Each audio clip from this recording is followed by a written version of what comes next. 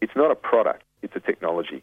It's an education challenge. A regenerative suspension. There will be a growing demand for industrial photovoltaics. Pumped hydro. Innovation in the financing space. The high-speed train is in all our interests. All political lines. Australia is a solar paradise. The market is moving much faster than that. You've got something that's transformational. Solar window in a can. Beyond Zero, global warming science, solutions and action. Taking it to a do-it-yourself level. Hello and welcome to another edition of the Beyond Zero show. We're coming to you from the studios of 3CR Melbourne, syndicated around Australia on the Community Radio Network and podcast on the internet at bze.org.au and 3cr.org.au. And don't forget, you can also follow us on Twitter at BZE Tech Show. My name is Natalie Bucknell and I'm joined today by my co-hosts Laura Perry and Mike Steindl. Hi, Nat. G'day, Nat. G'day, Laura. And hello to all our listeners. So listeners, you may remember we previously interviewed Alison Crook, a key player in setting up Enova Energy, the renowned community energy business in the Northern Rivers region of New South Wales. Tony Pfeiffer is the Managing Director of Enova Energy. Tony has more than 34 years of experience in the utility sector in Queensland and South Australia. He's worked as a senior executive in business strategy, economic management, operational management and business performance, most recently with Ergon Energy Queensland. We're really glad to have the chance today to talk to him and get an update on Enova's recent activities and the policy context that the business is operating in. Welcome, Tony, and thanks for joining us today. Thank you very much. And Natalie, Laura and Michael, hi, how are you? Really good. G'day. Great, thanks, Tony. Great to have you on board. Tony, as just mentioned, we spoke with Alison last year, so it's really good to get the chance to catch up on developments at Enova at sort of 12 months down the track. So, but for those listeners who are not so familiar with Enova Energy, can you give us a brief background on the business and its objectives? Sure. Actually, I might even go a little bit further back than that, but I will be quick.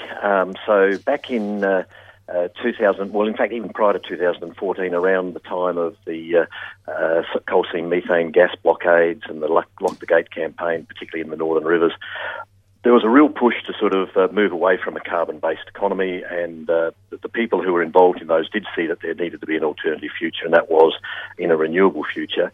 And then in 2014, in a community power congress that was held in Canberra, significant discussions were held, and it was identified that there was a gap in trying to create this community renewable approach, and that was that you needed to have your own retailer, basically, who was part of that community movement. The Office of Environment and Heritage here in New South Wales then put through a competitive process, a grant for proponents to develop a business plan and a feasibility study about developing a community energy retailer.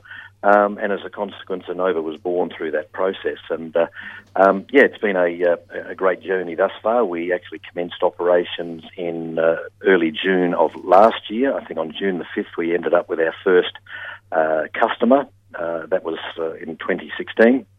So now here we are in middle of November 2017, 3,500 customers, employing 15 local people in our business. And the business is, ticking over quite well. We are keen to try and grow that customer base and accelerate that over the next 6 months. But we've taken, I guess, our time over the first 15 to 18 months to make sure that we bed the business down, get the operation working well, and now we're in a position where we think we can start to accelerate that. When I say accelerate that, it is basically accelerating it in the encouragement of renewables. So we are looking to really encourage renewables. We have, prided ourselves on the basis that we're offering previously in the first 6 months of this year the highest feed-in tariff available in the New South Wales market. I will say we're not the highest, but we're certainly up there now. That the market is very, very competitive, but we are certainly up in that high echelon with everybody in relation to feed-in tariffs. And what that does also is, in fact, encourages the local solar industry. So our local solar industry really likes what Enova's doing, because the fact that we're offering a high feed-in tariff helps the economics of their processes work a lot better, and so it helps build their sales, builds the economy around the solar industry locally. That's a great catch-up. Thanks, Tony. We're going to get to your article on the NEG and also your ACC submission, but just a couple more questions to fill in where you're up to and the initiatives you've been working on. You were hoping to enter the Sydney market, and just to say that 3.5k is fantastic in the first year. Well done. Have you managed to enter the Sydney market yet? No, we're managing that hopefully around about the middle of the first half of next year, where we're looking to enter the Sydney market. We're working on those plans at the moment. We've got some system work we need to do to make that happen. But no, that is still on our journey. We are also working pretty hard with local community groups, particularly in, say, Newcastle and Wollongong, because we want to make sure that, again, that the model that we take into those markets reflects the community model that we are and ensures that we're able to benefit those local communities, and we're not just seen as a Northern Rivers community coming in trying to sell energy. Yep. So there's a couple of little twists there. Yep. The other things I will mention too that we are doing in that in the space of development. I'm sure Alison talked about the fact that Enova was established as a social enterprise, so a commercial enterprise with a social purpose. Yeah, it's one of the exciting things about it. Yeah, and we do have the not-for-profit arm. Our not-for-profit arm at the moment is doing some quite exciting projects. We're working with the North Coast Community Housing and the Office of Environment and Heritage again to put solar on up to, I believe it's at this stage, 50 social housing situations.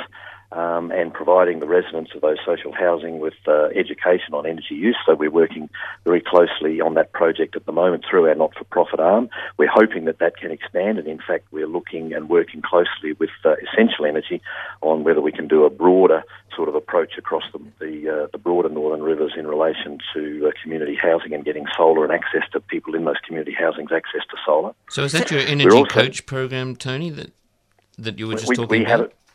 Yep, we have an energy coach program where those coaches are working on that, and in fact, we've just recruited some more coaches because we've just recently launched in conjunction with Zero Emissions Byron and community-owned renewable energy Mullumbimby, Coram, a project called Repower Byron, where we're utilising the Lock the Gate sort of customer and societal engagement process.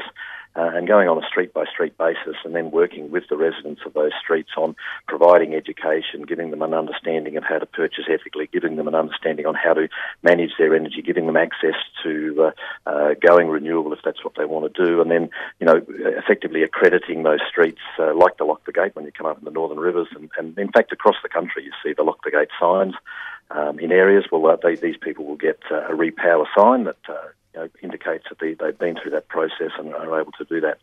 And again, all of those projects happening through our not-for-profit arm. So with the solar PV on social housing, Tony, is that done purely as a donation from Enova community, or is it on a loan basis?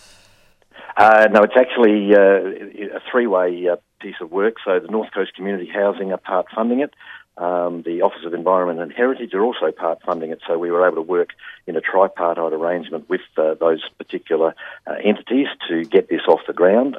So again, this is part of what the not-for-profit is trying to do, is obviously trying to leverage the sort of community funding that can be available not just through us, but through other entities, and then focus it in the right areas from both those people potentially in energy poverty or energy stress, but also then to help the renewable move, particularly in this area. So, no, it's been a great project, and Enova is, through our not-for-profit arm, Enova Community, is driving that project with those particular support from those particular entities.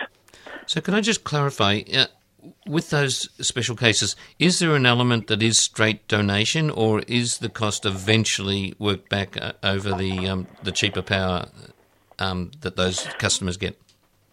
Actually, you've asked a question I'm not going to be able to give you a definitive answer on. My understanding is that the Office of Environment and Heritage money is a grant, so that's not looking to be paid back.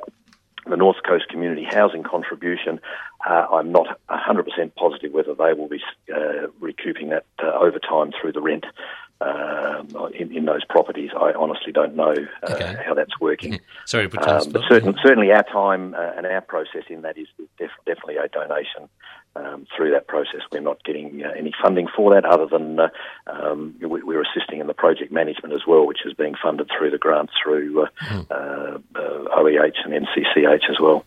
Sounds like a fabulous model for getting things moving, Tony. Your website also mentions the Renewable Development Initiative. Where does that fit with all of your work? So the Renewable Development Initiative is effectively an opportunity for our customers to put some money aside that will go into the development of these projects. At the moment, that fund is sitting at around $25,000 that we've been able to collect and growing. And when that gets to a stage where we believe we've got suitable funding, we'll go to our community for expressions of interest on what we might be able to utilise that money for, and then we'll be able to put that money into particular projects again, which is about advancing the renewable economy. And you yourself have been appointed the Managing Director in July. Were you with Enova for a while before that? And what sort of goals have you got for the business? Yes, I was actually on the board since August of 2015, and our founding chief executive, who actually came out of retirement, Steve Harris, to get the business up and running, he and his wife decided that they wanted to go back into retirement and do a bit more travel. They've got children in Melbourne and grandchildren in Melbourne. So Alison, the chair, asked me if I would be interested in stepping into the role, and it didn't take long to decide. This is such an exciting opportunity and an exciting experience. From my perspective, the goals we have for the business are to obviously build the business to a sustainable level, to grow the business to a point where we've developed the model such that we can actually take it to other communities. We've got lots of community interest, particularly across regional New South Wales, but also into Victoria as well, from other communities saying, hey, we'd like Enova to come and be part of our community as well. So we're working through, again, to make sure that model stays pure and that it's not just, us becoming a little bit bigger, because it's got to be relevant to those communities where we go.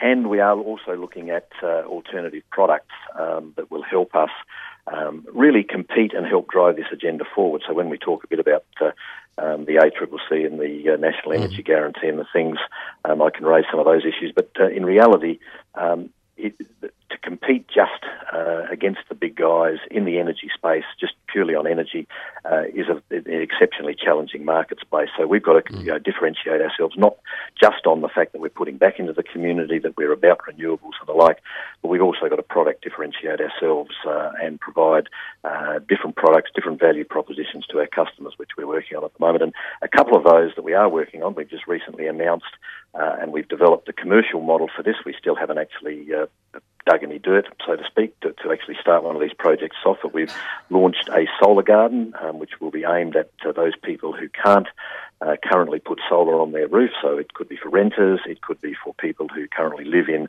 multi-tenanted buildings, or just for people who don't have roof space, or their roofs aren't suitable for solar panels. They can buy into the solar garden, and they will get a rebate off their energy bill, sort of similar to what it would be if you had solar on your roof. We're also developing products for our small to medium enterprise customers that we have, where we're offering to help them, particularly on the coaching side, on how they can become more energy efficient, how they can improve their own processes and hence their cost of production in their businesses. And we're doing that not just with providing that opportunity in relation to advice, but we're then backing it up with a company that we're partnering with that will provide the opportunity for them to actually implement that advice and see how quickly that can be paid back through the savings they'll make in their energy. And we're also developing what we're calling a virtual power plant model, which will allow residential customers primarily to have access to solar and batteries behind their meters, but allows us to control and access those through the arrangements, the commercial arrangements we'll have with those customers, to benefit not just those individual customers, but to also benefit the broader community in helping manage both the network and the wholesale costs of energy in the broader community. So that one is progressing quite well at the moment, and we're hoping to launch that early in the new year. Yeah, there's a number of people doing that, and I've got great optimism that might stop some of the gaming of the system. Just briefly, your solar garden sounds fantastic and something that's been screaming out to be done. I assume only people locally within your supply area can invest in that meaningfully, or not? At the moment, I guess we're aiming it at those people because we want the thing to be seen as community, again, part of who we are. But the financial model works for others at the moment in the essential energy area because we're not working outside of the essential energy area just yet. But as we move forward into, say, the Ausgrid and Endeavour areas, it will work in those areas as well. It is a portable product, so if you're a renter and you move rental location, you can take the product with you. It's not necessarily assigned to the particular premise you're living in, and it's also a saleable product. So if you decide to sell your share in the solar garden, you could look to sell your share in the solar garden.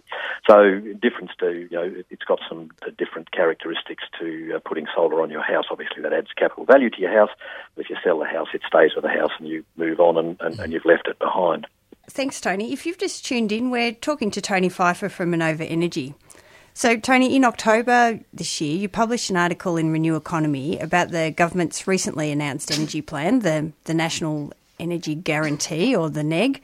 Firstly, can you give listeners who may not be aware a bit of an idea of the substance of the plan? Yes, the National Energy Guarantee, as it's called, is about trying to ensure the stability of the national energy market and avoid scenarios like the government are claiming occurred in South Australia. And the unfortunate part, as I mentioned in my article in Renew Economy, is that they are claiming the South Australian scenario that occurred late last year was a consequence of too much wind or too much renewables on the system. It was actually a protection failure, which if that protection had failed on a gas-fired generator, the system still would have gone black. So to blame renewables is somewhat of a leap of political spruiking, I believe. But so we tried to make that point. But nonetheless, fact, you could almost argue, Tony, that the freakish storm that blew those towers over was probably the fact that we haven't moved. Haven't moved faster in that direction, and that we can expect more of that.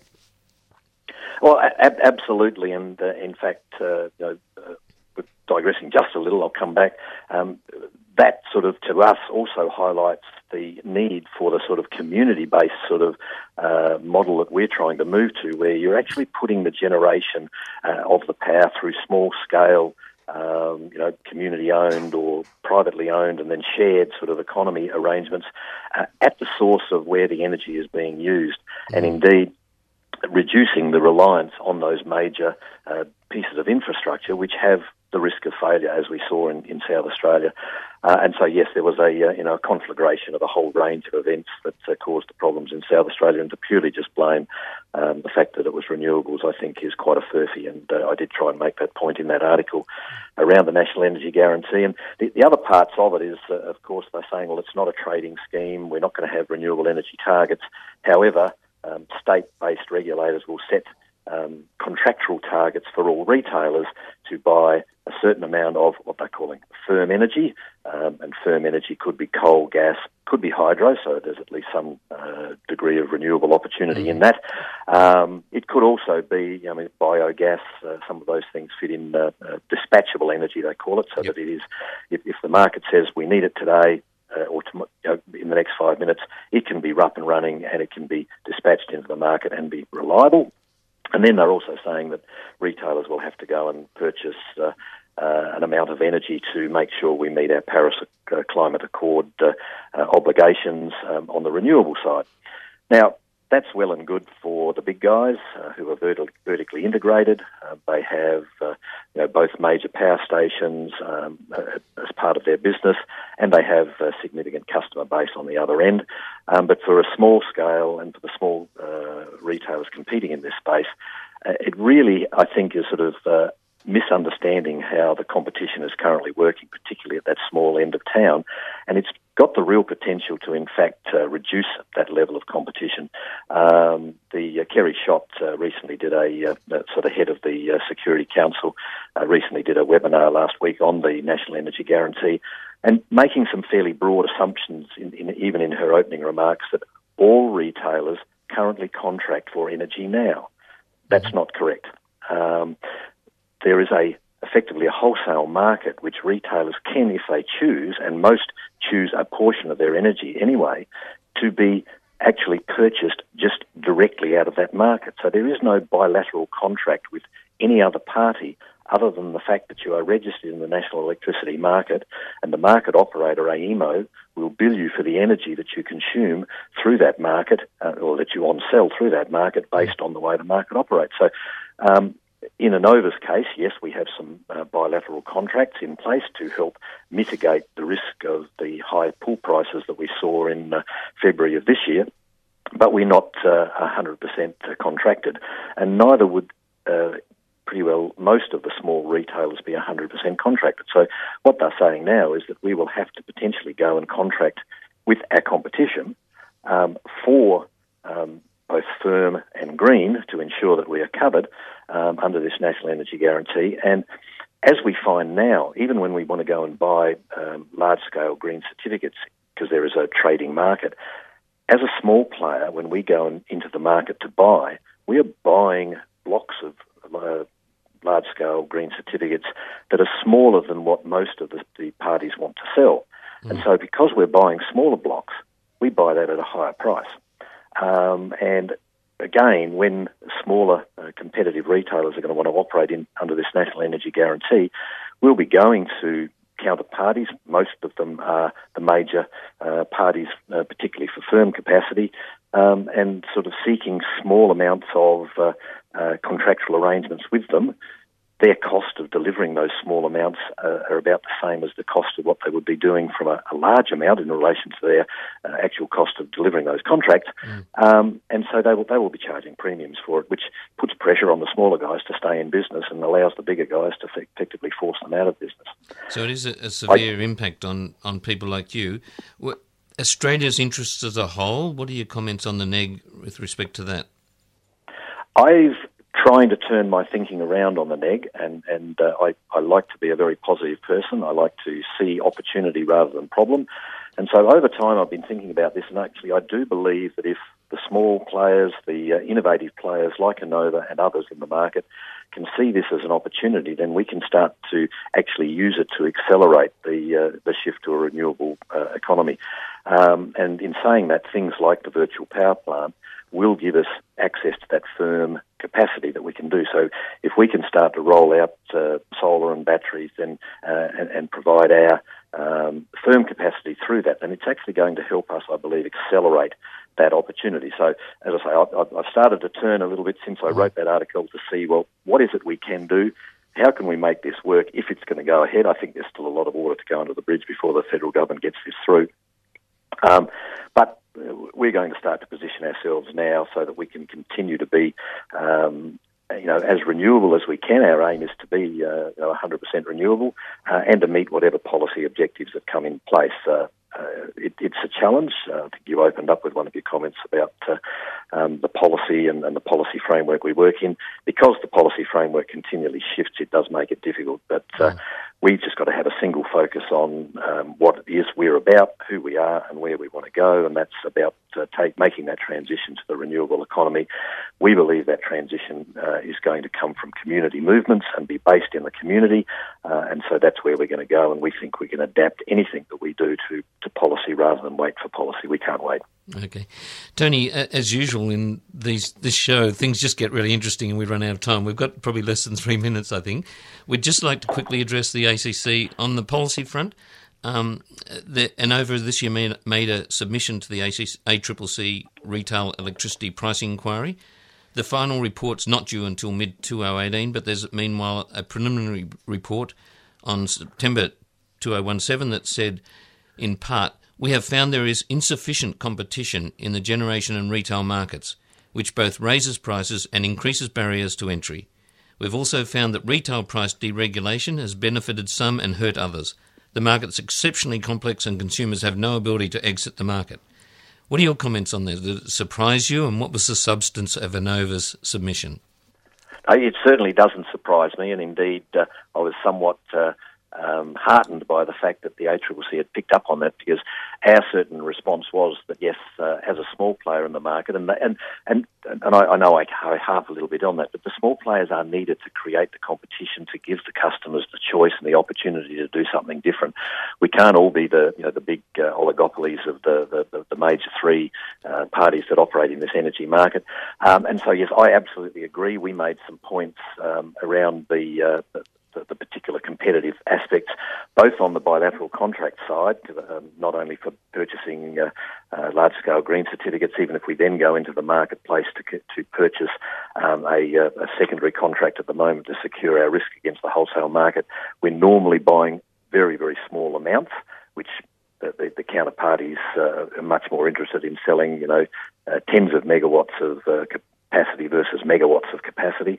And so we end up buying that at a risk premium because we're small, so it costs us more. So again, they talk about there's a liquid market, but it's not really a liquid market for the small players, which makes it very challenging for us. And yes, the opportunity that the vertically integrated large-scale operatives have to play both sides of the market. So if indeed the retail margins are being squeezed, it's potentially they're making, and more than likely they're making their money on the generation side. The generation side is being squeezed, and they're making their money on the retail side. They can manage that portfolio. As a small player at the moment, it's not vertically integrated, as I indicated through our things like our solar garden, our virtual power plant. We're looking to get ourselves some interest in generation at that small scale, which will help us vertically integrate. But currently, as a small player in this market, without that vertical integration, we are very much behind the eight ball. And to have the ACCC recognise that, I think, is actually a very good thing. Terrific. Thank you, Tony. That's all we've got time for today. So thanks very much for your time. No worries. Thank you very much, and I really enjoyed it. Quite elucidating. Thank you. We've been speaking to Tony Pfeiffer from Enova Energy. If you'd like further information, just Google Enova Energy or Renew Economy or the NEG to find out more about those topics. The Beyond Zero show is brought to you by the climate change solutions think tank Beyond Zero Emissions and is recorded in the studios of 3CR Melbourne and syndicated around Australia on the Community Radio Network. If you want to listen to this show or any of the others that we've done, then you can go to our website, bze.org.au, and click on podcasts. If you enjoy the program and would like to donate, please go to the BZE website and click on the donate button. Thanks for listening, and hope we'll catch you again next week. Beyond Zero Emissions is an internationally recognised climate solutions think tank that is focused on solutions, not problems. Become part of the solution by becoming a monthly base load supporter. Go to www.bze.org.au to find out more. bze.org.au. You've been listening to a 3CR podcast produced in the studios of independent community radio station 3CR in Melbourne, Australia. For more information, go to allthews.3cr.org.au.